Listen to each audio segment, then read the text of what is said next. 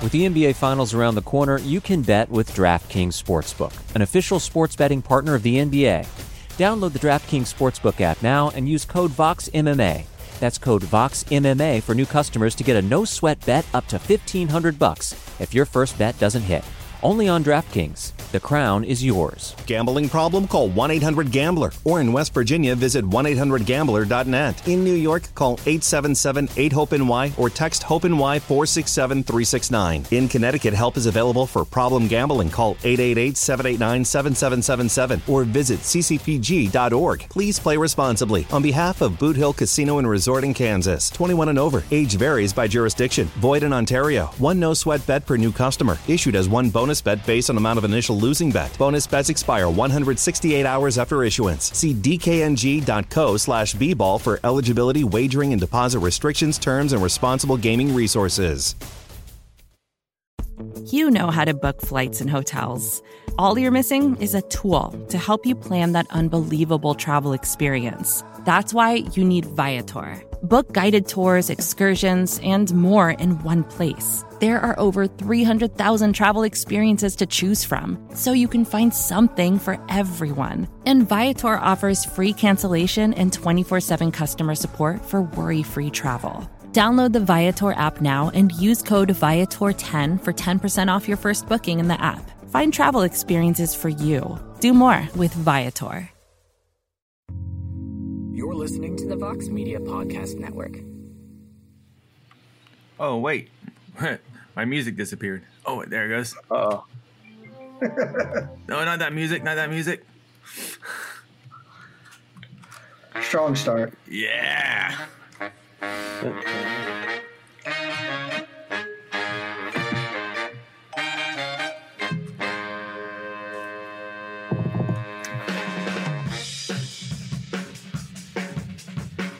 Are we live, pal? We are live, pal.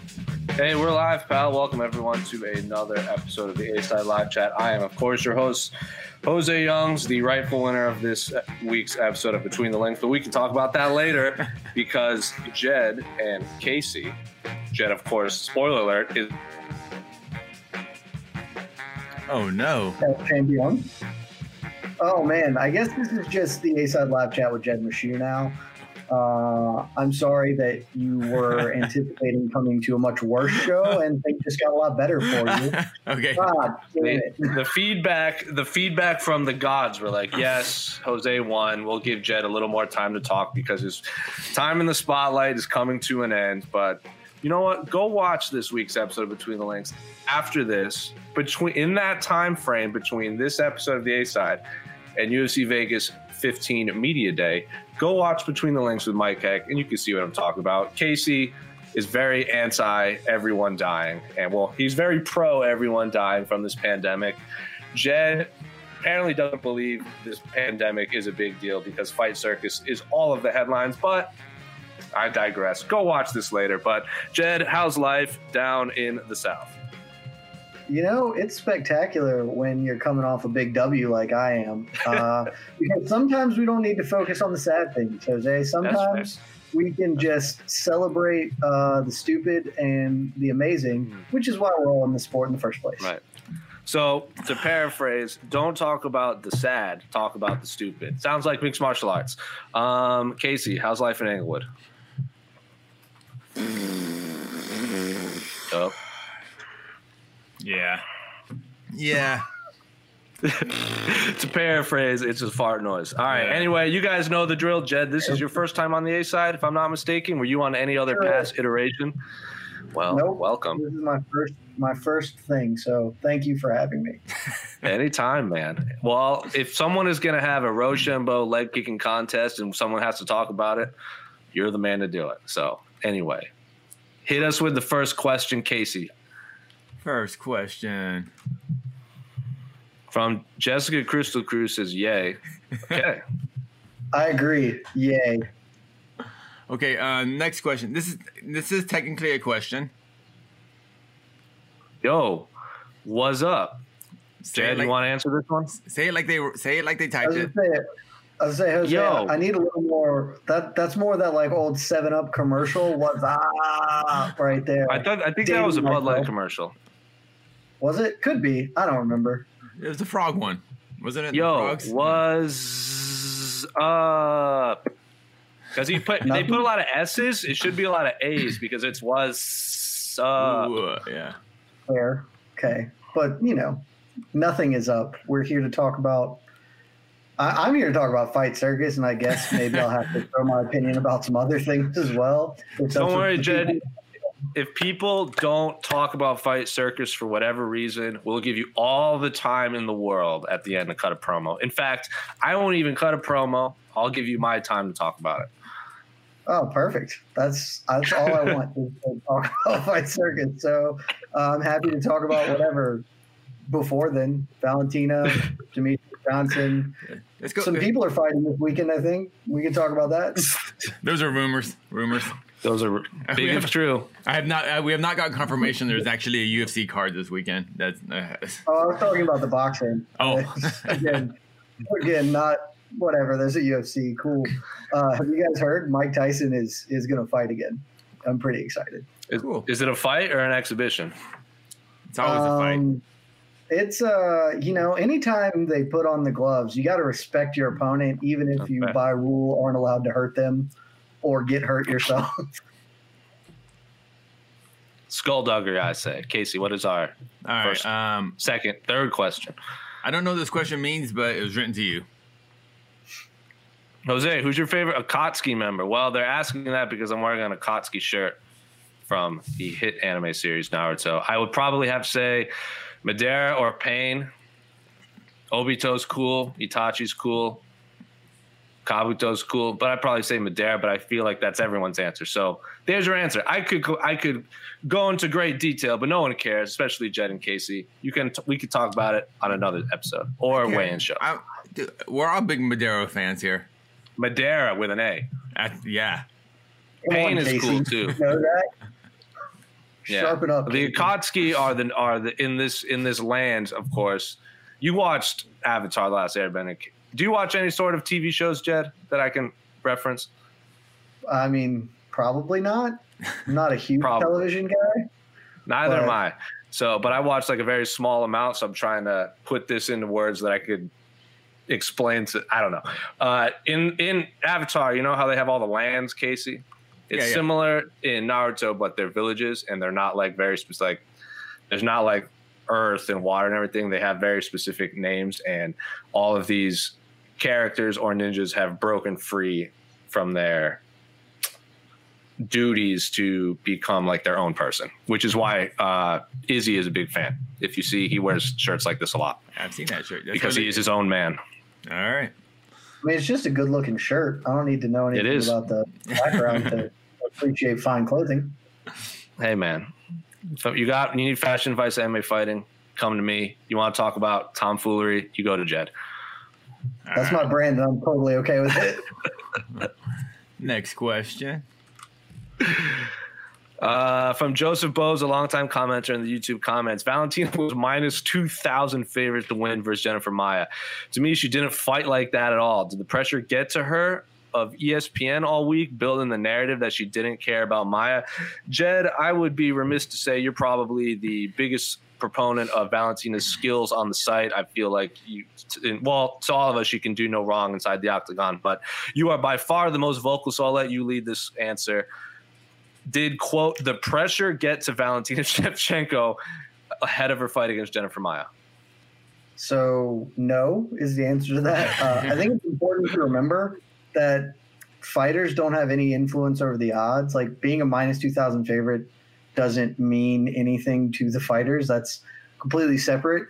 And Valentina fought mostly like she always fights. So I think that saying the pressure got to her is really missing the point. I think Jennifer Maia was a little more prepared than most of us anticipated. But at the same time, Shevchenko won 4 rounds very clearly, was never at risk of losing the fight ever. I mean, it wasn't the dominant performance that we thought. It wasn't the head kick KO that, maybe they had been building. But I've mentioned this a ton about Shevchenko. I think her best analog is Anderson Silva, just because the way she fights, she is purely a counter fighter. She is only going to take what is given, and if you don't give her a lot to work with, she's just going to win. It might not be impressively, or if you give her a lot to work with, she's going to style on you. Maia mostly didn't give her a lot to work with, and so she ended up winning the fight that she did. I certainly wasn't one of Shevchenko's best performances ever. I don't think anyone's here to claim that, but I mean, she did what she needed to do. Everyone's going to have an off night every now and again, and if your off nights are you winning 4 rounds decisively and clearly retaining your title, you're doing something okay. Do you think it has anything to do with the fact that did Jennifer Maia do anything well, or was it just Valentina? Yeah. No, I think Maia clearly came in pretty schooled to what she thought was a good game plan. She wanted to crowd her and sort of match physicality with her. You talked about this on BTL this week. You know, Maia was much stronger than I think most of Shevchenko's opponents have been, and in that second round that she, I think, pretty clearly won, she used that physicality a lot to kind of neuter what Shevchenko could do. Now, again, Maia didn't work her over or really dominate her or kind of pile up damage, but she did control her. And I think that was her a large portion of her game plan coming in was to cut the cage off, work clinch grappling, and it worked for a little bit. Shevchenko had to adjust, and she did as it kind of developed. But yeah, in general, I think you should rarely ever take something or blame the winning fighter or the champion. You should always give credit to the challenger because they're giving looks that are making the champion not get to do their favorite things. Well said. Well said. Casey, you train, so you watch fights probably a little different than we do. Do you think Jennifer Maia put any sort of blueprint out for how a path to victory over Valentina could possibly be? Yeah, you have to hold her down. I mean, I don't think there's a 25er that can match her for 25 minutes in the stand-up at 125. And hopefully you can just score 3 rounds on her out of 5 and just, maybe Valentina just, I don't want to say be lazy, but just give away rounds and not take any damage. I mean, I think when Valentina does lose, it'll be like if Maia was able to do that 2 more times where Shevchenko would lose a decision, but yet not have one bruise on her face, and probably her opponent was all beat up. I think that was Maia's path to victory, and she got 1/3 of the way there. That's about it. Yeah, she stopped at step 1. Yeah, I mean, which is, I guess I'm a weirdo because I thought that was a decent performance from Valentina and a really good performance from Maia, and that's what you got. You still got a 4-1 dominant victory for Shevchenko. I don't really see the narrative of Valentina look bad or I don't know. I just, I thought this was bad. But was it similar to the questionable tactics? Well, we also learned about her knee injury that she said she just had surgery. So if you're going to do a primarily grappling match and she just didn't want her knee to blow out during any of the stand up, if you take it grapple, it's less likely your knee is going to slip I have a torn MCL or ACL, one of those. One side is messed up, so every once in a while when I'm standing, if I go a lateral movement, it will just slip, and I can see why she just didn't want to take that risk. Sure. So going off of Jed's comparison to Anderson Silva, this was sort of not in terms of excitement or dominance, but the path to victory is what Chael Sonnen did to Anderson. Just got to hold him down and control him on the ground for so long. So continue on that narrative. Excellent.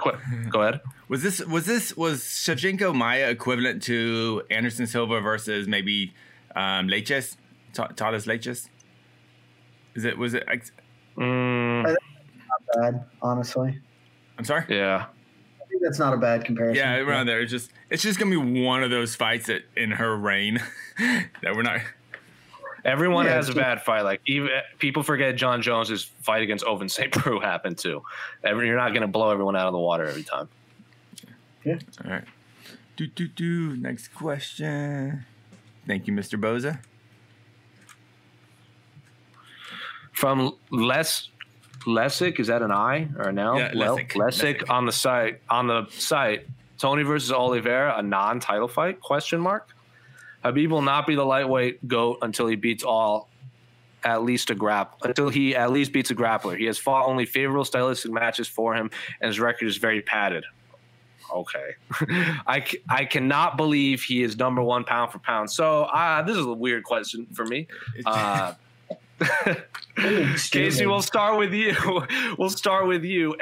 There's a few things to unpack from this question. Can Khabib really be considered the lightweight GOAT until he beats a grappler? Has he only fought favorable stylistic matchup? And can you believe he is number one pound for pound? Yes. It's like, so the first question, what was the first? No, okay. He said he cannot be the lightweight GOAT until he beats a grappler. No, what does that mean? Like he has to win a submission underground? This is mixed martial arts. I don't understand. He's 29-0. He hasn't fought one person that understands any grappling. I wish you would just say it and just say. The point is a BJJ black belt. Like what? I don't. I think no. That's just this isn't true. I wish you want to see Khabib versus Ferguson. That if you just said like Khabib isn't the real deal until he fights Ferguson. I think that's what the commentator just wants to say. But he's not I would like it. to add that Alex Cayley has notified me that this commenter is a known troll on the site. So Alex Cayley apologizes for not warning us. Okay. Yeah, fair. Yeah, I mean this is just pretty obviously like a troll comment. Yeah, he's unquestionably the lightweight GOAT, and with the same love I have for Valentina, I have been one of the world's biggest BJ Penn supporters forever, and he is the only person who maybe could have ever had a claim to it over Khabib. It's just this is not a question. I agree with the BJ Penn assessment. For me, he was just like the greatest by default. As at the height of his run at lightweight, he was so dominant. And then everyone, the belt has bounced around so much. Or like Benson Henderson is another good answer because there's legitimate arguments that he lost to Gilbert, he lost both to Frankie, but a win is a win. So I think he was in the conversation, and then there just hasn't been enough activity at the top of that division. So for me, BJ was just the default GOAT, but Khabib passed him with that win over Gaethje. I thought Khabib passed him before he went over Gaethje. I thought he passed him. I thought there was an argument with the Conor win. And I thought once he beat Dustin that he was the lightweight GOAT. And then at that point we were trending towards a fight with Tony. Obviously that didn't happen. I thought if he had beaten Tony, given the run Tony was on, that then he would have had a really, really good argument for like overall GOAT status. That never happened. And as much as I respect Gaethje, I think beating Gaethje, even after Gaethje beating Tony, is not quite the same as it would have been if he had just beaten Tony when Tony was, Tony has like a really good argument to being the second greatest lightweight of all time. 100%. Like he has a really good argument if you just take titles out of it, like the run of wins he put together over the quality of competition. So Khabib is it. I think it's hilarious that you want to see him fight a grappler troll person because he is the grappler. Like he's the end game.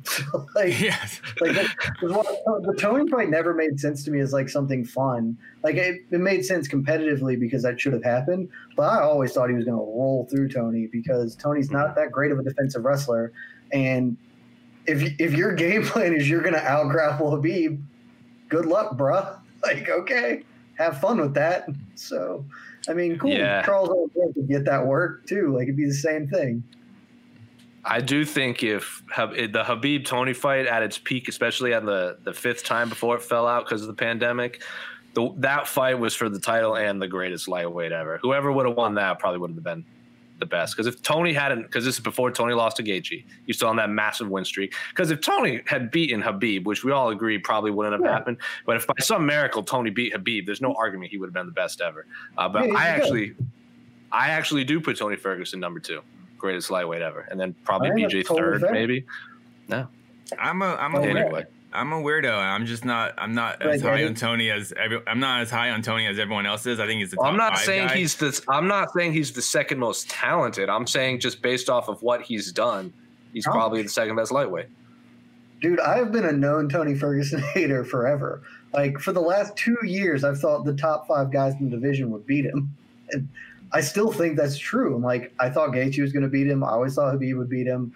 I think Conor everyone really seemed to think that Tony was a bad matchup for Conor, and I always thought that was really wrong. I think Poirier would beat him.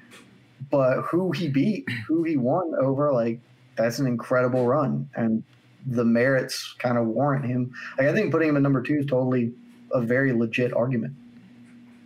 I have Gaethje. Whatever.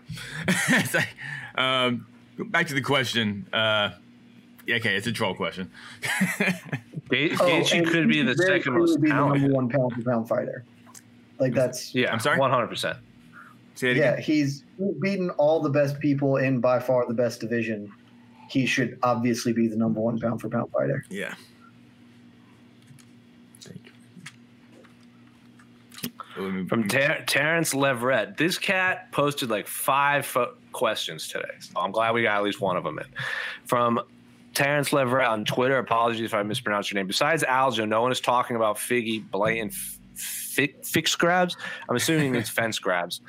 What are your thoughts on how this gave him an unfair position? He should have been taken down near the fence. Instead, he was taken down in the open. Jed, your thoughts on Deiveson Figueiredo's fence grabs against Alex Perez this weekend at UFC 255? I didn't notice him in real time. I didn't notice him until Aljo was shouting about it. I was live blogging and didn't catch my eye because I was too focused on that dope ass scissor sweep he tried to go for. I mean, sure. I haven't rewatched the fight to notice if he grabbed the fence. That sucks, but We're this close to crowning an NBA champ, and with the action heating up on the court, it's even hotter at DraftKings Sportsbook, an official sports betting partner of the NBA. Download the DraftKings Sportsbook app now and use code VOXMMA. That's code VOXMMA for new customers to get a no-sweat bet up to $1,500 if your first bet doesn't hit. Only on DraftKings. The crown is yours.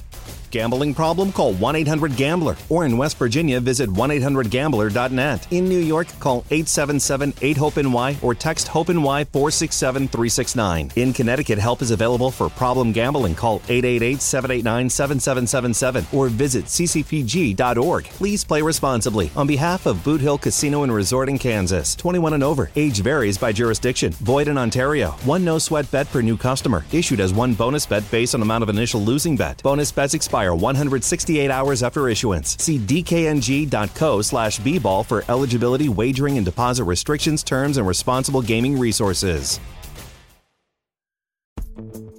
Vacations can be tricky. You already know how to book flights and hotels, but now the only thing you're missing is, the actual travel experience. Because is it really a vacation if you're just sitting around like you would at home? You need a tool to get the most out of your time away. That's where Viator steps in. You can book guided tours, activities, excursions, and more in one place to make your trip truly unforgettable. Viator has over 300,000 travel experiences to choose from. Everything from simple tours to extreme adventures and all the niche, interesting stuff in between. So you can plan something that everyone you're traveling with will enjoy. Real traveler reviews give the inside scoop from people who already been on the experiences you're considering, so you can plan with confidence. Free cancellation helps you plan for the unexpected. And 24/7 customer support means you can travel worry-free. Download the Viator app now and use code Viator10 for 10% off your first booking in the app. Find travel experiences for you. Do more with Viator. Whatever. This happens all the time in fighting. Just, they're never going to punish it. If you're not cheating, you're not trying. I still don't know why we don't have a plexiglass surrounding that you can't grab, but we use a fence and the referees are never going to deduct a point or stop it from happening. So you should cheat. If you are a fighter, cheat until they take points away, because it may well help you defend your lightweight or flyweight championship. So cheat. Good for you, Davison. Has Alex Perez mentioned anything on it? Not that anyone's knowledge. Yeah, so until he says something, my stance is always when fans have complaints about anything, especially this was the big conversation when if Khabib had made weight or not. He did obviously, according to this, what the guy at the scale said, right, in air quotes, because we didn't see it. But I remember Casey was all, he didn't make weight, this is a big deal. I don't think it's a big deal until Justin Gaethje said something, because he's the one fist fighting. Because obviously he would get more money, but he never said anything, so I didn't comment on it. That's my take on this until Alex Perez says something. I don't think it's the end of the world. I'm just pro cheating, so if you cheat, that's fine. As long as you don't get caught, you've won. Congratulations. There you go. I just don't think Casey. I just don't think this is the type of foul where you go, you know what? If Figgy didn't grab, because he still got the takedown, he just didn't get the takedown where he wanted to get, or Perez wanted to get the takedown. But I don't think there's anything to suggest that if Perez had gotten that takedown right along the cage, Perez dominates, and now he's the 125 champ. I just don't see that.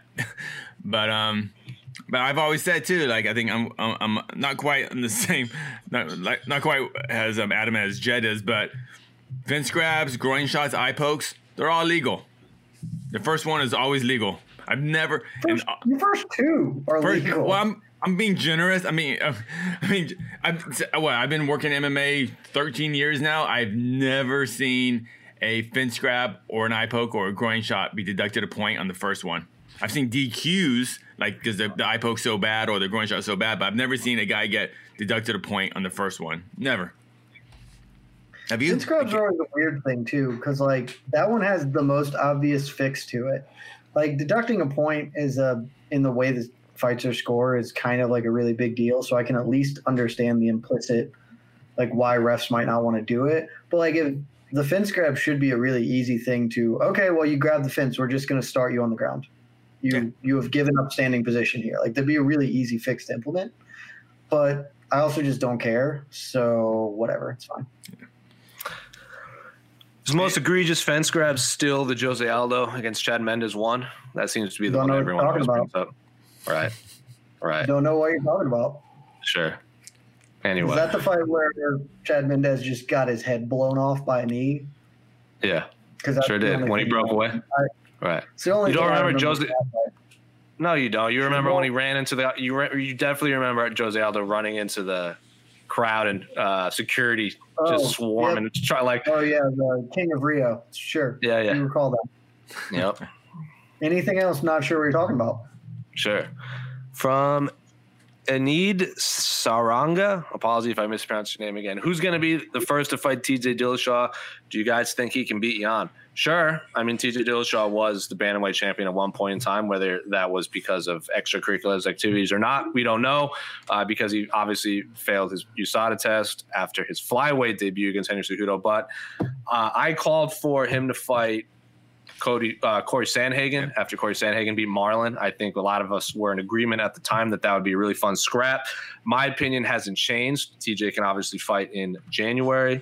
Corey Sandhagen wants to fight. I don't know if TJ Dillashaw wants to fight, unless they want to run it back with Dominic Cruz. We do Cruz Dillashaw too, because I was at that fight and that fight absolutely ruled. It's also really close. A lot of people think TJ won, but Casey, who should TJ Dillashaw fight first when he returns to the UFC?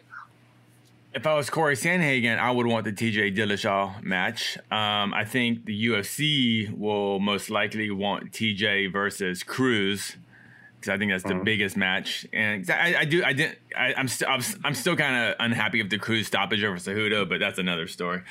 But to answer the second part, do you guys think he can beat Jan? We're going to have to see what this post-USADA TJ is, to be honest. If he goes out there and defeats Sandhagen or Cruz convincingly, sure. Jan's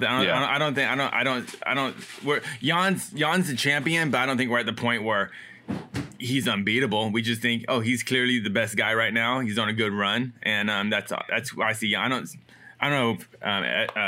Jed, I called you Ed. Jed, where do you see Jan? The best guy. I'm sorry. I mean, I don't know that Jan. He has the belt. Yeah. Well, okay, clearly is not the right word. But I think the way to describe Jan is he has the belt at the moment, but let's not forget he beat Uriah Faber and then beat Jose Aldo. Like, he hasn't beaten Sandhagen, Sterling, any of these prime bantamweights in the peak of their careers right now. So that's why Aljamain Sterling. 5 guys. 100%. The Sterling fight would have answered a ton of questions, like fighting a guy longer than him, fighting an incredible grappler, fighting a guy in the prime of his career, like that. Like the Jimmy Rivera fight was obviously impressive, but Jimmy Rivera himself said he didn't really take Jan that seriously and kind of gave it away. So yeah, the fight against Sterling would have answered so many questions. I hope they book it. If they want to make that the main event and makes TJ in the co-main event, wouldn't hate it. Would not hate it. So we have a little bantamweight Final Four going on right there. Because if TJ wins, beats Corey Sandhagen, or Corey beats TJ, I think the winner of that rightfully deserves the crack at the winner of Sterling and Jan. Just my opinion. Jed, what are your thoughts on this whole TJ situation? Who would you like to see him fight first? I don't hate your ideas. I frankly would actually like to see him not fight Corey Sandhagen, just because it's a really long layoff, and as you know, a lot of people, the idea of ring rust is controversial at this point. But I would just like to see him. 2 years is a really long time away from the sport, and I'd like to see where he's at. And then I'll fold this into can he beat Jan? I think the answer is no. And I don't think we really have a great concept on who Peter Yan is or will be as a fighter / champion at this point. But TJ Dillashaw will be 35, if I'm not mistaken, by the time he fights again. And the lower weight classes, they just don't age as well. Like, you can be a good heavyweight into your 50s damn near. Like, lower weight classes, people age like bread. So I just don't anticipate him doing super well at 35, coming off of or potentially a lack of assistance in that category. 2 years off, like I think it's going to be a really tough road to hoe for him. So in that regard, I'd kind of like to see him not fight Corey Sandhagen. I do think a Dominic Cruz or a Frankie Edgar fight would be something that maybe lets him wet his feet a little more. That is still a high value, highly interesting bout for people to. But if you throw him in there with Sandhagen, all right. I mean, I'd certainly watch it, because if Dillashaw is, if he's the same guy, that's a banger of a fight. And if he's the same dude, I think he can still certainly be competitive with anybody in the division. So I'm cool with what you're throwing out there. Make that the co-main event for Jan Aljo when that happens. Yeah, sign me up. I selfishly want Cruz versus Edgar, so I don't want to sacrifice that fight. TJ, I know Uriah Faber would probably want that fight because they have some beef, but I don't think anyone wants to watch that fight in 2021. We do have Marlon versus Rob Font coming up. He can fight the winner of that, because Marlon, TJ, I think at one point they were the two best bantamweights in the world. If Rob Font beats Marlon, that's a massive win. Obviously, Chito Vera is supposed to fight Jose Aldo. Yeah, Chito and Jose are fighting. They're in December, the December 19th card. The winner of that would be a lot of fun. Do that. That Sugar Sean is out there. So, yeah, bantamweight is a lot of fun. So, take your pick. Actually, you know what? You changed my mind. I disagree. Actually, I do want to see for the first fight back to be TJ versus Uriah Faber, because I think this is because if TJ is smart, he should have some ring rust, and this will be a quote unquote tune-up match against someone like Faber. And if Faber ever wants to fight TJ, this is basically the best opportunity. Huh? Mm-hmm. This would be the best opportunity. Oh, yeah. Well, yeah. If he doesn't fight him now, he never will get. That's what I mean. So for Faber, yeah. if Faber wants the best version, the easiest version to beat, is probably the TJ win right when he comes back. And for TJ, it's a much easier fight than, say, fighting someone like Sandhagen. So that's why I said for Sandhagen, I would love to fight TJ right when he comes back, because that'd be the biggest name. It'd be lots of press, and the potential victory would look maybe more impressive than what it actually is. So maybe throw that one. Maybe not in January, because I don't know if Faber is even remotely in fight shape, because he just had his second kid or is having a second kid. I can't quite remember. He had the kid? Wow. He did. Yeah, he did. It's a miracle. So maybe when they come back from Fight Island, let him get back in shape, because I don't think they want to throw both of those two cats on Fight Island. All right. Who wins, Goku versus Naruto? Oh, man, I've had this argument a million times. Probably Goku, because he's a god, and Naruto's I'll leave it at that because we don't have to get. I mean, I could talk about this for hours, but we don't have enough time in the day. Jed looks bored already. Casey's laughing. I don't know who Naruto is. Like, I know in concept, but I've never once watched that at all.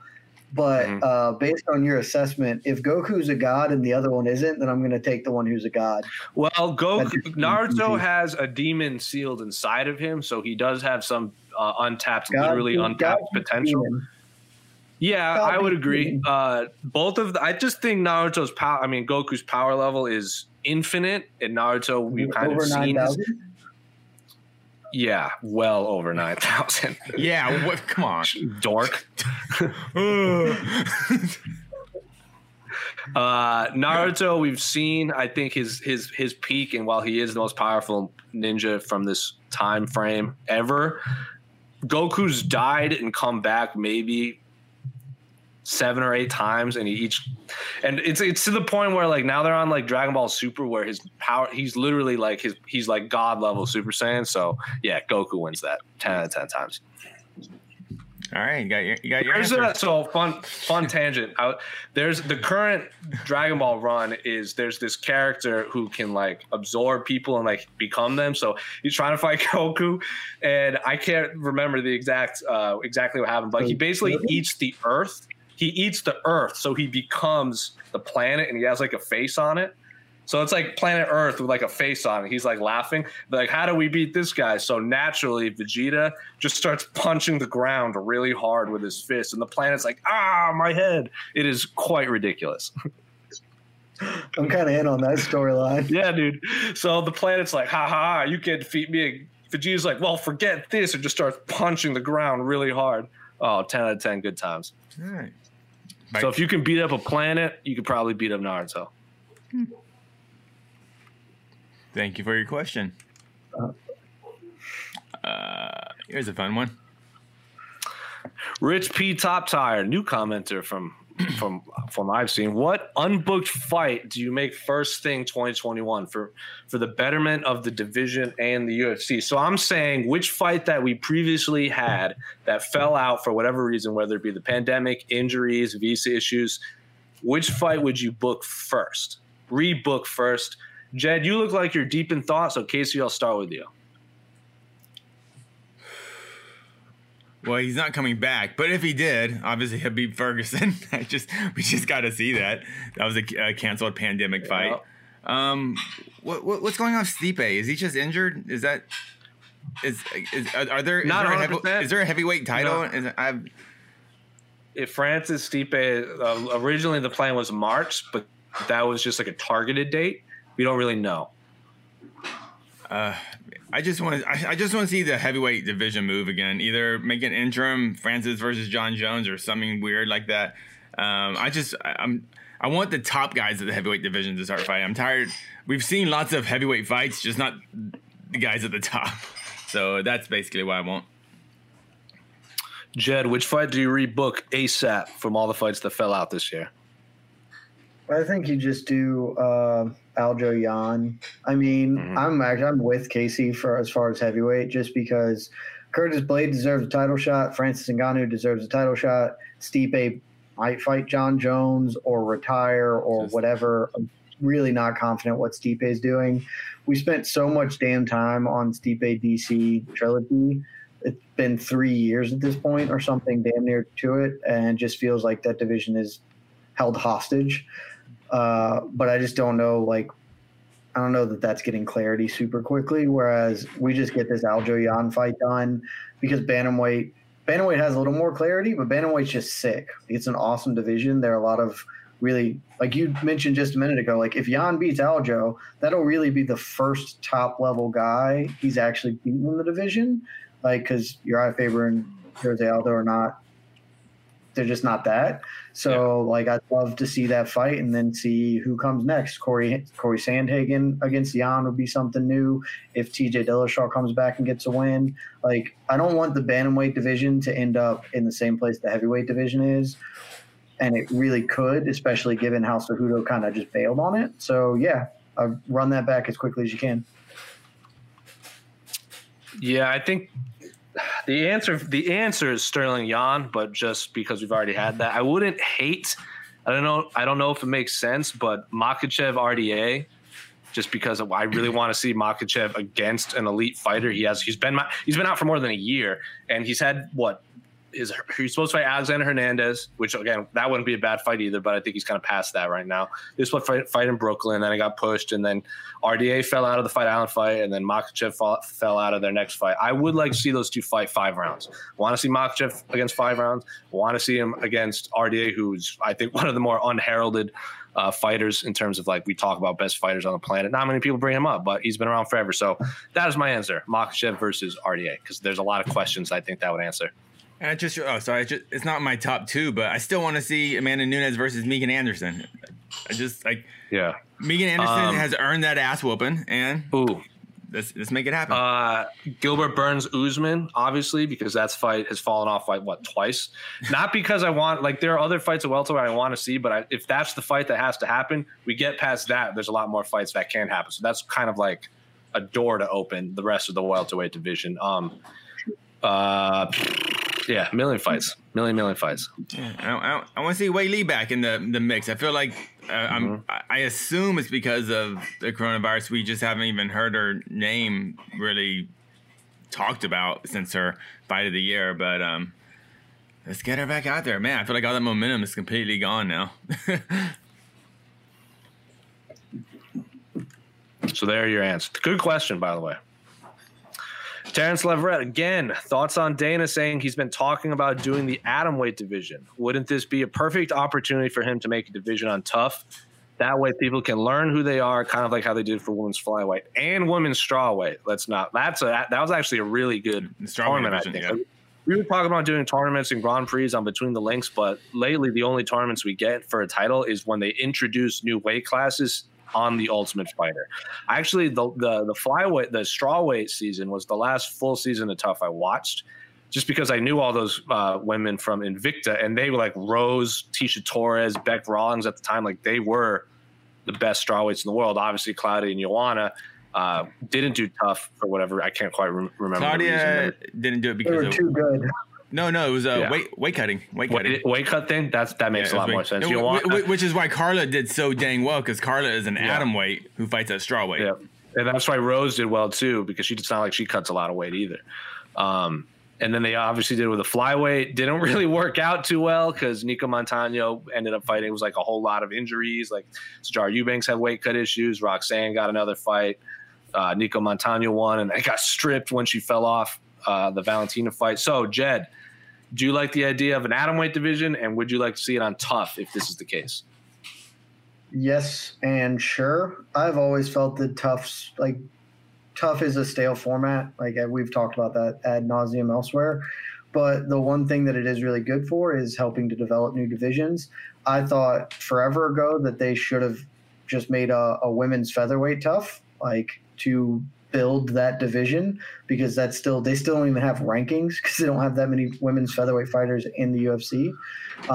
And I think if you're going to do atomweight, you should absolutely just lead that division off with a season of Tough to crown the champion too. That's fine. Like I didn't love when they did that for strawweight, just because I don't know. I the whole time I really felt like Joanna and Claudia were probably the actual two, because they were fighting outside of the Tough bubble, and the sort of feeling was that was the true champion, and then ultimately they ended up winning. That kind of came to fruition.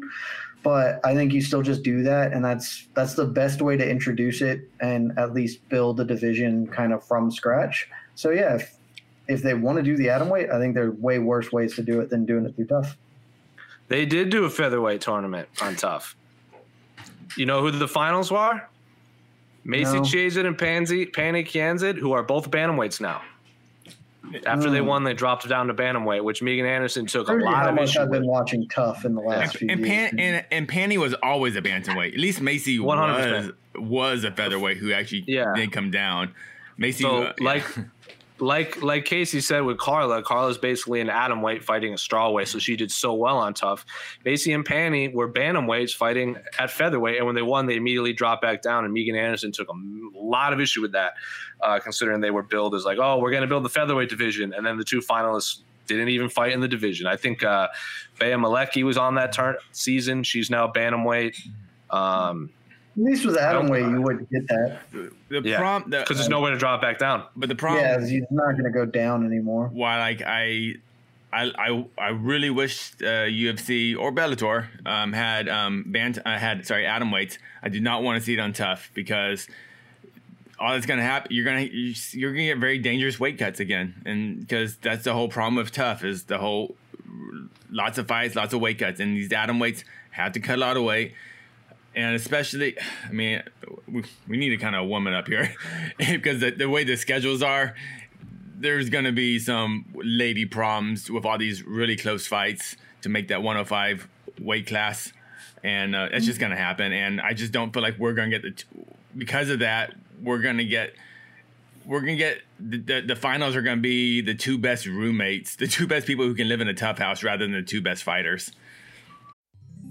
Support for this show comes from Atlassian. Atlassian software like Jira, Confluence, and Loom help power global collaboration for all teams so they can accomplish everything that's impossible alone. Because individually we're great, but together we're so much better.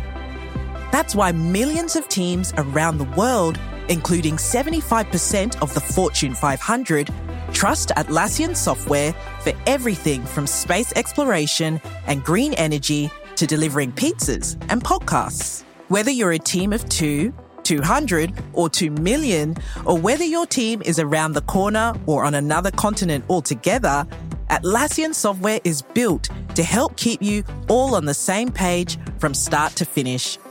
That way, every one of your teams, from engineering and IT to marketing, HR, and legal, can stay connected and move together as one towards shared company-wide goals. Learn how to unleash the potential of your team at Atlassian.com.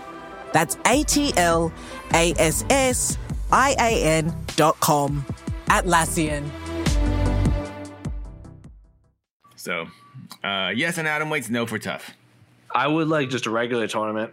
Doesn't have to.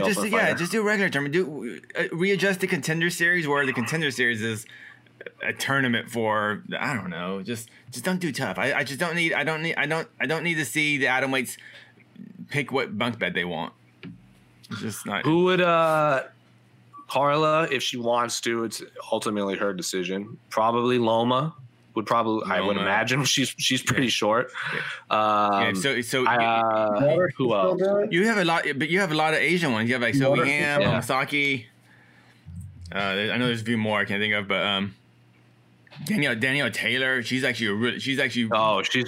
So, she's a shorty. Obviously, in the Michelle Waters is not going back down to atomweight. No, she's not going at this point. She's a legit. She's built herself up to be a legitimate strawweight at this point. Maybe Jessica Penney I know she's still training. Get Jessica Penney back. She was the original atomweight champ. The OG atomweight. Yeah. So we just get Cyborg to come down. I think it'll be fine. Cyborg can take that weight. It'll be okay. Her leg. Yeah, stop ducking whoever. Hey, maybe Laura Sanka will come out of. Maybe Laura Sanka will come out of retirement. Oh yeah. Jinyu Fry, she was an atomweight champion, right? Yeah, Jinyu Fry, yep. But she got stripped for missing weight. Yeah, she already got.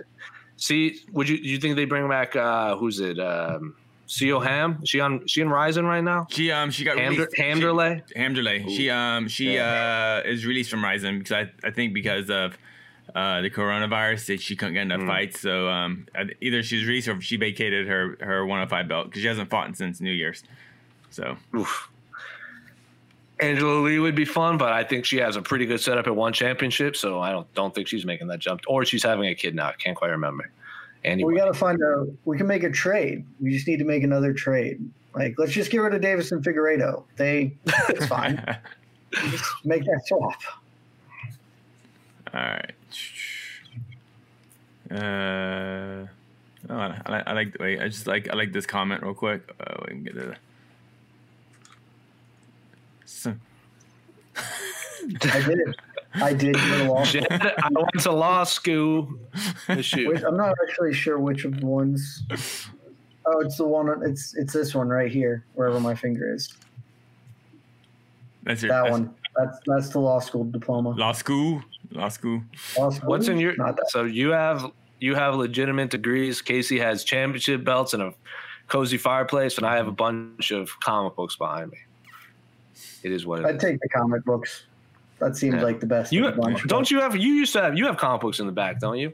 Sometimes. Mine are all over. My bookshelves are on a separate wall, but yeah, I keep forgetting you're one of the comic book fans on the site. I am. Like legitimate. You have blankets, right? I think I saw that one. Yeah, I have. Yeah, see, I have blankets. Your I hate to say it, your view of comic books is much more online with my view of comic books. I hate to agree with you, Jed. Did you guys just become best friends? I would absolutely defer to you as the true comic book person, but I dabble. I'm in. Damon reads a lot of comic books too, but I think he's much more into the colorful tights and superheroes, which is fine. I like those too. Yeah, I don't have a lot of those. I have some. There's some good ones going on. Yeah. I have far too many. Took a couple of graphic novel classes in college. Oh, the best. That would be. I would always want to. This is definitely a casual show. Thank you, Shiger Tark. Excellent name. I agree. With Spike, did not expect a Spike Carlisle question from Suzanne on YouTube comments. Will Spike Carlisle wait for the bell this time around or not? Jed, I don't know if you remember, but Spike Carlisle, when he fought Billy Quarantillo, decided he was done fighting that round with like 7 seconds left and just took a hook to the face. I actually thought that fight deserved fight of the night because that fight was a lot of fun. Dana White himself, I asked him at the press conference. I remember. I have never seen that before. So, yeah, not even Dana White knew what to make about that. So, hopefully. Sometimes you're done. Sometimes you're If you like big jack dudes with orange cornrows that likes to do the Joker laugh, Spike Carlisle is your kind of fighter. Yeah, he is. I mean, great nickname. What's his nickname? The Alpha Ginger. It's exactly the nickname you would think for a guy like Spike Carlisle. Yeah. If you looked at him, that's a guy who thinks this would be a great nickname.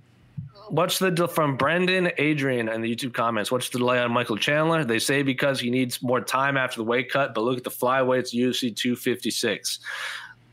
I don't know if you've ever met Michael Chandler, Brendan Adrian. Dude is a thick boy. It doesn't cut to 155 very easily. I would say his weight cut is going to be one of the harder ones. And lightweight, you're not going to get a lot of last-minute fights with him. I think he's going to fight Justin Gaethje. Just a hunch. With Tony Ferguson tied up with Charles Oliveira, Conor McGregor tied up with Dustin Poirier, Khabib's a mystery, Dan Hooker's a mystery. So RDA will probably fight someone, but I have a feeling it's going to be Michael Chandler versus Justin Gaethje. World Series of Fighting versus Bellator inside a UFC octagon. Jed, your thoughts? So 2 things. First, I think that makes sense to me. I think he is going to fight Justin Gaethje. And if you follow him on social media this morning or last night, he posted that he was beginning his training camp Monday. Yep.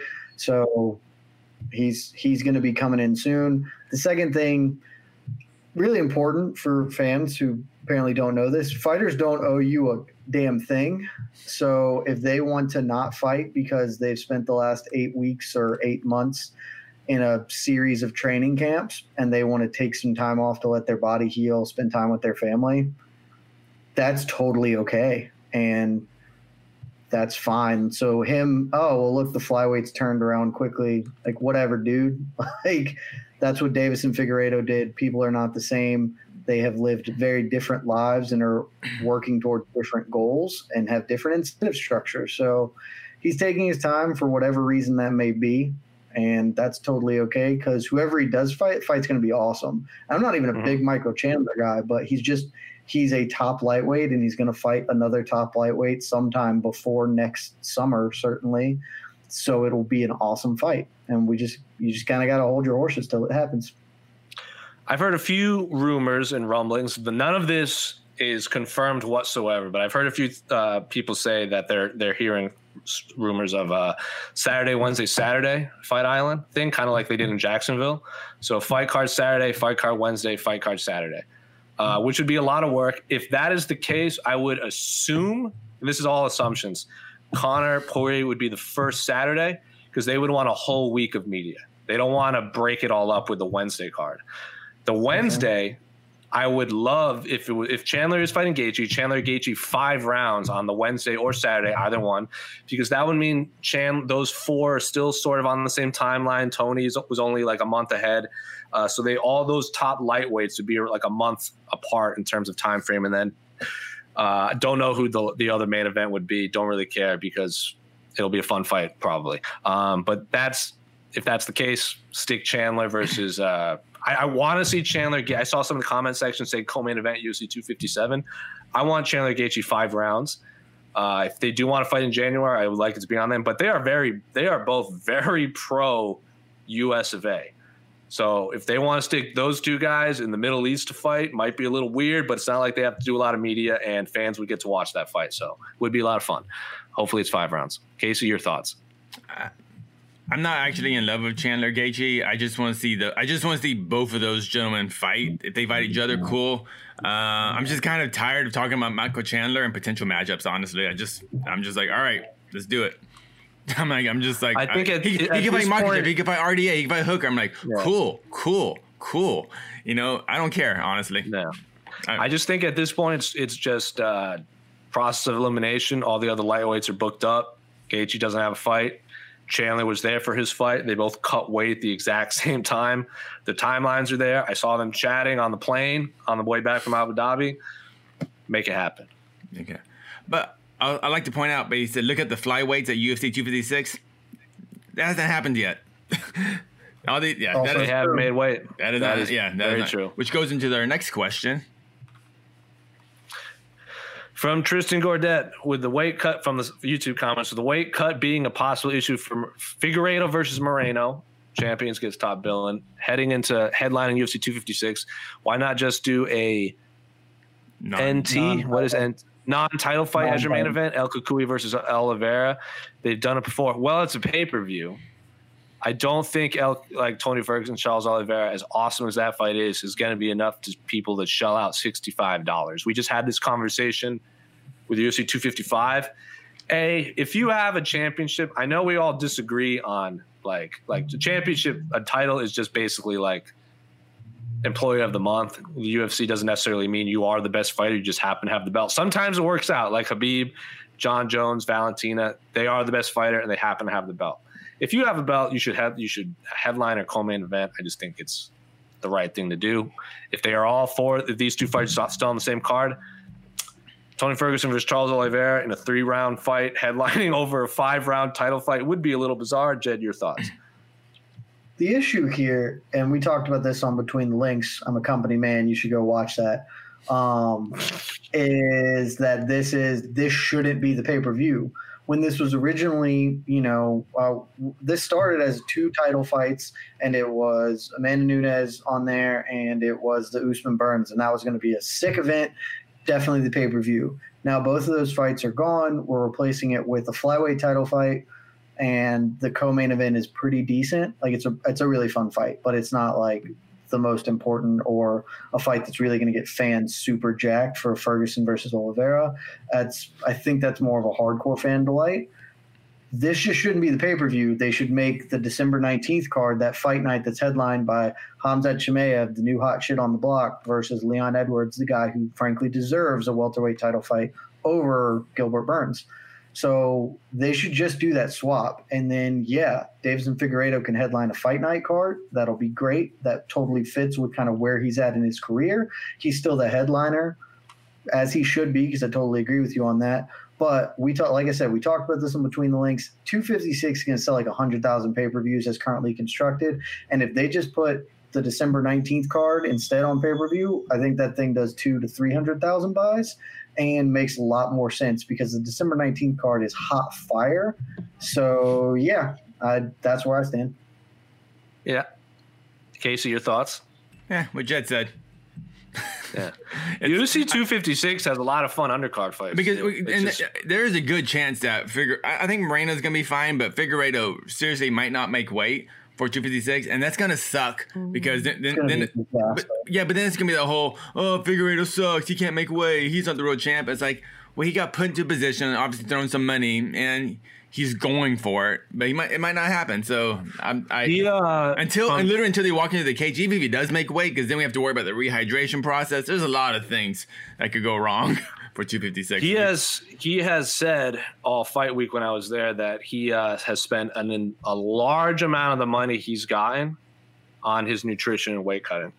So he said that's the biggest thing he's done. So I feel much more confident of Figueiredo making weight in December 2020 than I did, back in February when he fought Joe B the first time. So I think he will make weight. I think that fight's going to be awesome. There are a lot of fun fights on the prelims in the undercard.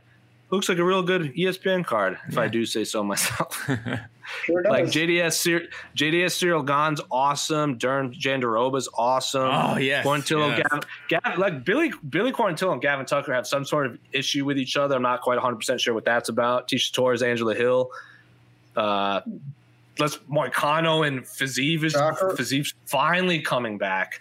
Sounds like a good ESPN card, though. Yeah, it's a pretty solid ESPN card, and they should just swap them. I don't think they're going to do it because they won't. They can't ever think outside the box like that, but they should just swap these Vince. They did it for when Kane Verdum 2 fell out. They made of the main event. Can't remember the year. And Hendricks Wonder Boy became the new main event because it was elevated. They just made that a fight night. Yep. And that was kind of the emergence of Wonder Boy because I think they didn't have a title to put atop it. At least this time they have a title so they can still think it out. A strong Pokemon. Okay. Naruto's power level is equal to a strong Pokemon. My Pokemon knowledge ends at number 150 or 151 if you want to, whatever. We don't have to get into it, but so I don't know. God, too? Or like Mew? No, Mew's the original Pokemon. He's Pokemon 1. They kind of all. And now there's like all this other lore, and you can like upgrade and everything. I'm not 100% sure. I would have to have my brother's much more into it. So yeah, you could be right. I just don't want to give out incorrect information without all of the details.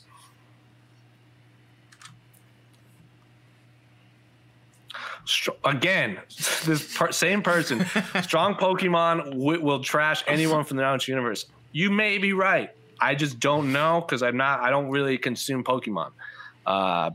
So my knowledge ends at 150. So all those ones, no way.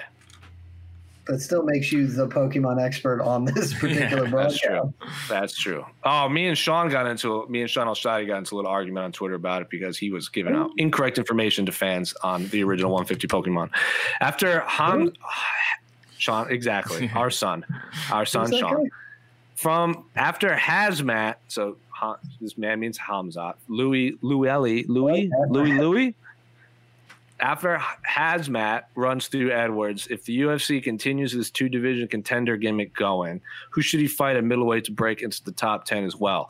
Well, if he beats Leon Edwards, I guarantee you he's going to get a welterweight title shot. So, but for the sake of this question, Jed, who would be the equivalent of beating Leon Edwards in middleweight?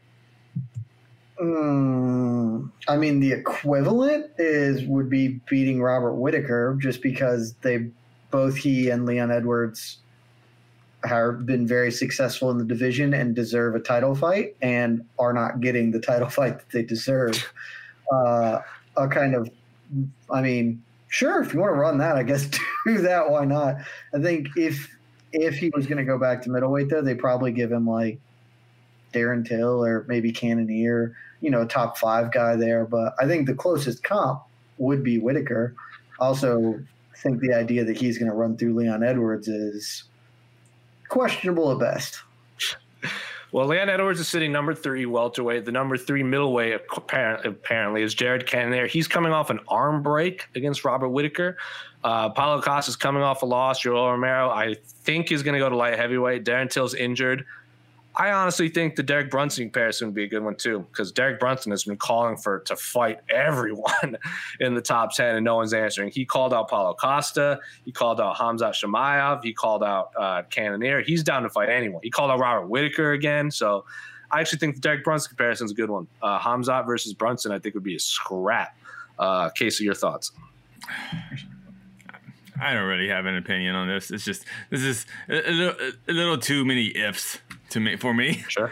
Yeah, sure. Just if Khamzat Ranger Edwards is let's get there first. And This is Leah. I've said this 1,000 times on like every show we've done. This is the first real welterweight that Khamzat Chimaev has fought. He fought 2 middleweights and a lightweight. Yeah, he fought 2 middleweights and then a lightweight that went up to welterweight. This is the first welterweight he's fought. Okay, because Reese McKee is awesome. I think. What's up? It's the first good fighter he's fought. Reese McKee is a good fighter. He's just a prospect. He will be. He's a fine fighter but he's not like a good fighter. Sure. Yeah, I think is a good to great fighter.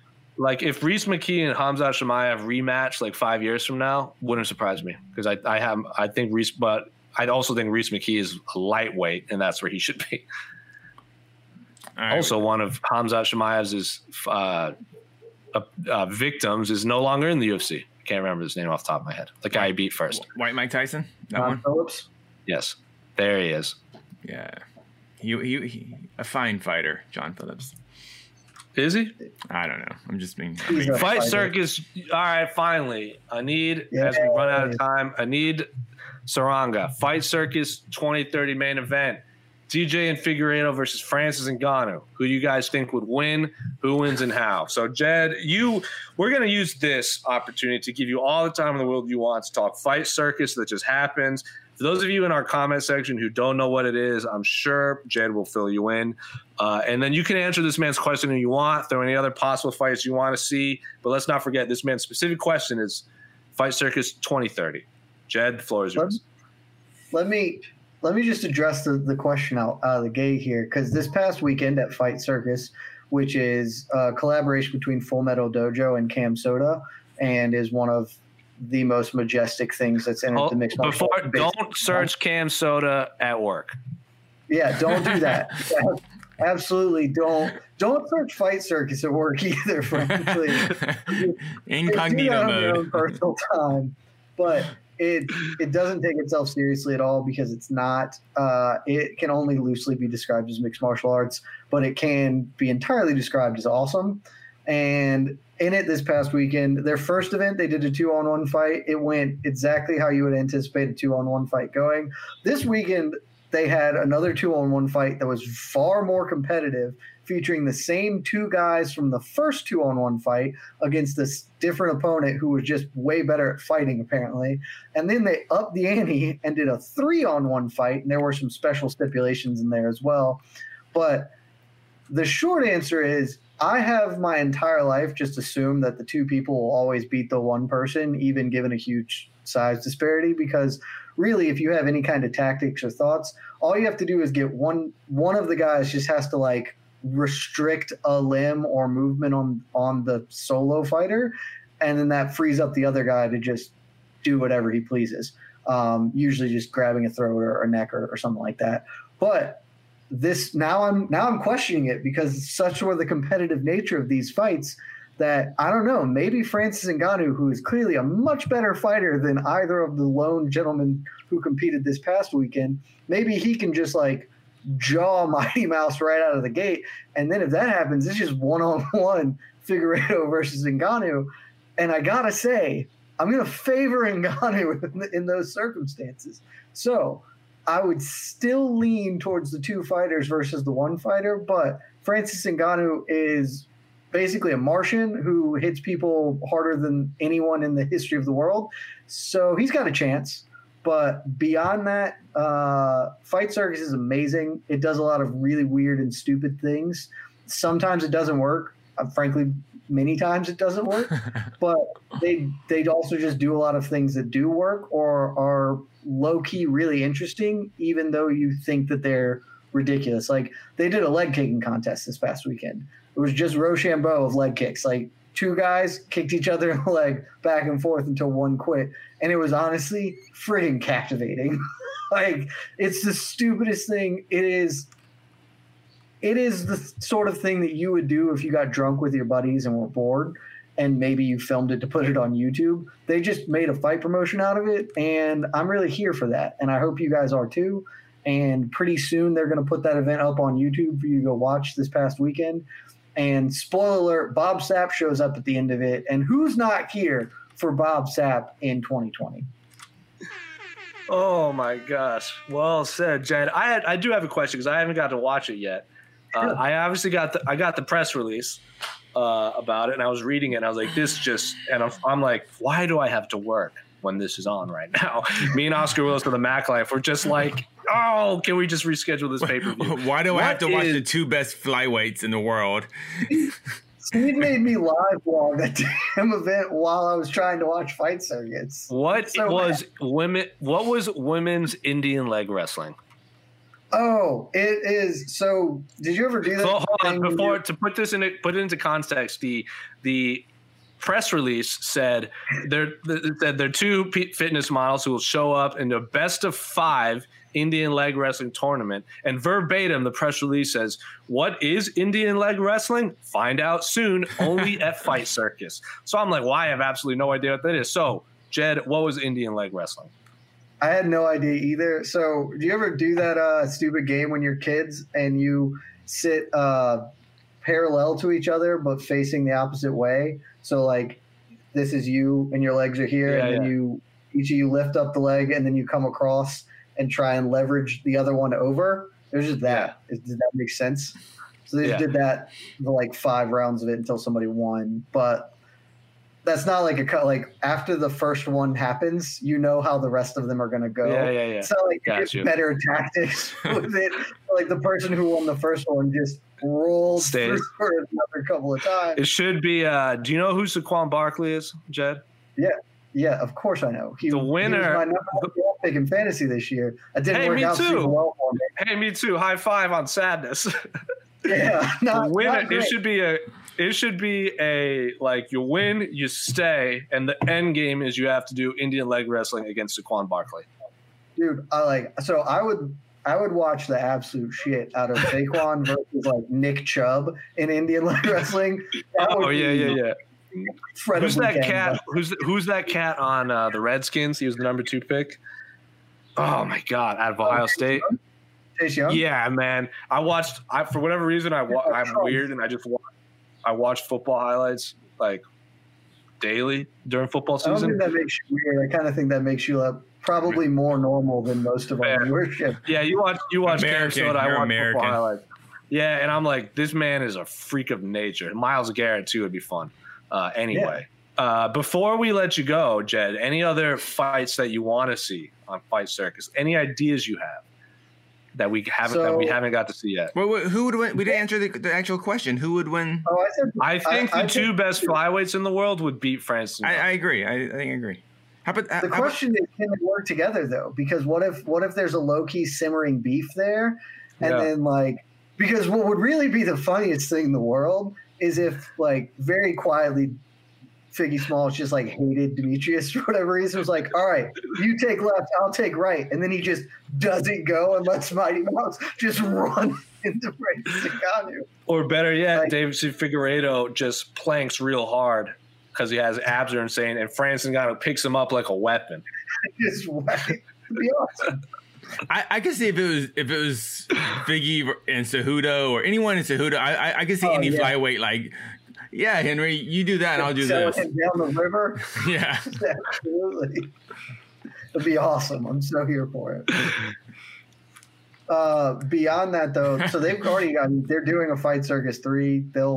What's it called? Keep doing these forever. What's it called? They've thrown out ridiculous ideas that I would be here for. A fight in a bouncy castle was one of them that I heard John Hutt say. Ooh. And a long time ago in the Missed Fist column that me and AK Lee do, I argued very strongly for doing a fight on a slip and slide. And I would, just because that would be hilarious. It's not going to be good, but it will be funny. I'd really, really like to see that happen. That'd just be excellent. So, kicks only though. Slip and slide and kicks only. Legitimately, the kick, like, so all nonsense aside, the kicking only fights that they've had in 2 Fight Circuses have been awesome. Like, they have been really interesting, fun fights to watch. Granted, we're not talking about like elite level competitors here, but it is very different if you're just like, oh yeah, they can't punch each other. All they can do is kick each other because there's enough diversity in attacks. Like, they did a spinning attacks only, and it didn't work out super well because you can always just back away when someone starts spinning. So it's hard to get offense generated. They need to do it in a smaller area to like make it so you just sort of have to take it or defend. But the kick only fight, like, there's such a diversity to it. It's been awesome. And like every time the kick only fight, they call it human cockfighting. It's the best. Like, I can't wait for a kick fight only league. It's gonna be awesome. I think they should do. I'm sure you guys have seen all the memes of when Joe Rogan talks about mixed martial arts. He's like, they should fight in a football field with no time limit, no hands, no glove wrap. So no hands. Make it happen. Make it happen. Fight Circus. Have 2 people fight on a football field with no time limit and no gloves. I'm in. That was awesome. I'm in. You only win by You win by throwing the other person through the field goal post. Who would win an all kicking fight? DC versus Edson Barboza. Edson Barboza. Oh my God, that is such a good fight. Edson Barboza. Oh my God, that's such a good fight. No, you don't need to answer me. Just think about it all week. We'll return to it. Who would win a kicking fight? Edson Barboza or Stefan Struve? Awesome idea. Edson Barboza versus Stefan Struve kicking contest. I mean, I'm still just going to take Barboza, but that's me too. That's fun. Like, this is the kind of insane nonsense you get at Fight Circus. That's why I'm here for it, because they don't have the same toys to play with. They don't have Edson Barboza, but they can just sit around and say, all right, what if we just had a really tall guy fight a really short guy, but he was never allowed to get off of his knees? Like, they could just do that. And that's probably what happened. Awesome. You'll love to see it. Yeah, I like that. Yeah, I like the idea. Like Edson Barboza versus DC, but Edson Barboza can only spin. Edson Barboza DC versus Edson Barboza. Edson Barboza can only wrestle, and DC can only throw leg kicks. There you go. Oh my God! What a fight! Edson Barboza's wrestling versus DC's leg kicks would be a scrap. Just to see Edson Barboza shoot a double on DC would be Oh my God. Anyway, we've gone 10 minutes overtime, but that's what happens when we get on Fight Circus talk. Any other questions we have before we call it a week, Casey? I know we have. Actually, we had media day coming. We have one. Oh yeah, I got it. Yeah, actually, one question about Saturday's fights. It's actually answer one question. You probably should. Stephen Ostis, why do people believe on the YouTube comments? Why do people believe UFC wants Lewis to KO Curtis?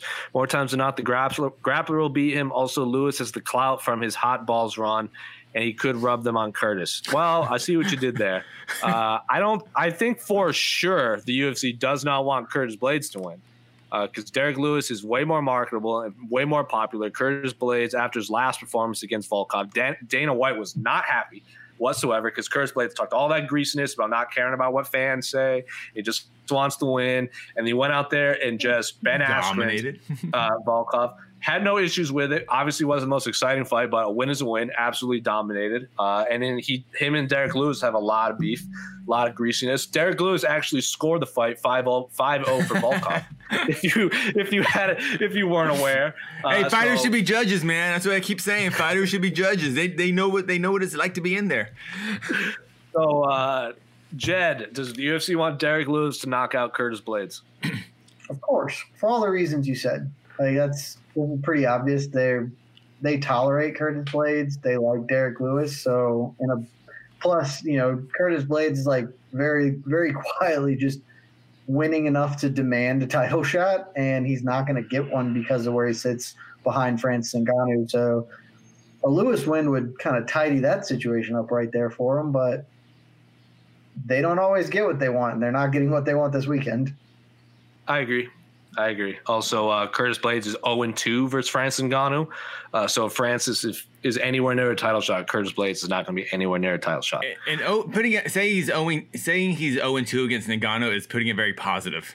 That's the most, because that was a bad 0-2. Like he took. Yeah, he got crushed, and then he wasn't the first fight a decision. Oh, did he make it? No, it was a doctor stoppage. It was a doctor stoppage. Yeah, in Croatia. Who hit that like Kimura thing on? Who the hell was that? Yeah, it was early on, back when he had the cornrows still. Yeah. Yep. Anthony Hamilton, which is exactly who I thought it would be. Before we go, because I want to clarify two things. Someone says, despite Carlisle question, it was a fight about this weekend, because he's fighting this weekend. And Suzanne, longtime commenter, says, we haven't asked Jed the most important question. We always ask new guests. Jed, I'm sure you've heard the question before. Every time we have a new guest, we get this question asked. If you have, in a hypothetical world, a hand cannon a la Mega Man's, you know who Mega Man is, right? Yeah, sure do. Yeah, a la Mega Man style. And you can have one flavor of ice cream shoot out of the hand cannon to solve world hunger. What flavor are you picking? And keep in mind, it is not a continuous stream. It is it's like scoop. Yeah. So it's not soft serve, it's scoop. It's a scoop hand cannon. It's important. What flavor of ice cream are you picking? I thought I had the correct answer, and then Israel Adesanya and Brad Riddell changed my mind when we were on Fight Island. Can I just clarify? You asked this question to literally everybody who's first time. Every new guest. I can honestly say I have never once given this particular set of circumstances a thought. And the goal is to cure world hunger. Yes. That's the target here. That is the end goal. Then I guess I want to be as like, do I have to pick like an actual ice cream flavor? Can I pick something? Yeah. No, you can't. It has to be an actual flavor ice cream you can go to your local store and buy. I mean, I'm just going to go with vanilla. That's boring. You sound like Pizza Carol. It's the most mundane of the choices, so I feel like that. The answer, for a long time, I thought the answer would have to be something with a lot of like pieces in it, because it would obviously you'd fill up faster, like cookies and cream, or like the Reese peanut butter one, or chocolate fudge brownie. And that was my answer for a long time. And then Israel Adesanya and Brad Riddell was like, why not make it Napolitano? Because that's 3 flavors in one scoop. You get vanilla, you get chocolate, and you get strawberry. I'm a big fan of strawberry, vanilla, and chocolate together, so I think that is my new answer. You get 3 flavors, 1 scoop. I changed my mind. It's Reese's peanut butter cup. Like, that's a good answer too. Casey, what was yours? Did you say like this? During world hunger, I need like peanut butter as at least a protein that you can give to people. Yeah. So it feels like that might be the way to go. See, when you think about it, you do have the answer. Vanilla is the incorrect answer. You got the Casey. Didn't you say like pistachio or something? Or I enjoy no chocolate chip mint. Because I don't care about I don't care about hunger. I just want to see it's like the little mint chips are like shrapnel, and it'll just like give you cuts and everything, you know. So you could also use it to defend yourself. That's a weapon. Yeah. That's smart. Like see, Casey. And I get to use that as a weapon, regardless of what I'm shooting out of it, though. That's that 4D chess thinking. Anyway, this has been Jose. That's Jed. That's Casey. You can find us on Spotify, YouTube, Stitcher, Apple Podcasts, all that fun stuff. We'll see you next Wednesday. Stick around. Go watch Jed Meshew lose on Between the Links, and then we'll be back next week on the A side. Peace. Rude. You're listening to the Vox Media Podcast Network. With the NBA Finals around the corner, you can bet with DraftKings Sportsbook, an official sports betting partner of the NBA. Download the DraftKings Sportsbook app now and use code VOXMMA. That's code VOXMMA for new customers to get a no-sweat bet up to $1,500 if your first bet doesn't hit. Only on DraftKings. The crown is yours. Gambling problem? Call 1-800-GAMBLER. Or in West Virginia, visit 1-800-GAMBLER.net. In New York, call 877-8-HOPE-NY or text HOPE-NY 467-369. In Connecticut, help is available for problem gambling. Call 888-789-7777 or visit ccpg.org. Please play responsibly. On behalf of Boot Hill Casino and Resort in Kansas, 21 and over. Age varies by jurisdiction. Void in Ontario. One no-sweat bet per new customer. Issued as one bonus bet based on amount of initial losing bet. Bonus bets expire 168 hours after issuance. See dkng.co/bball for eligibility, wagering, and deposit restrictions, terms, and responsible gaming resources. Support for this show comes from Fundrise. Buy low, sell high. It's easy to say, hard to do. For example, high interest rates are crushing the real estate market right now. Demand is dropping and prices are falling, even for many of the best assets. It's no wonder the Fundrise Flagship Fund plans to go on a buying spree, expanding its billion-dollar real estate portfolio over the next few months.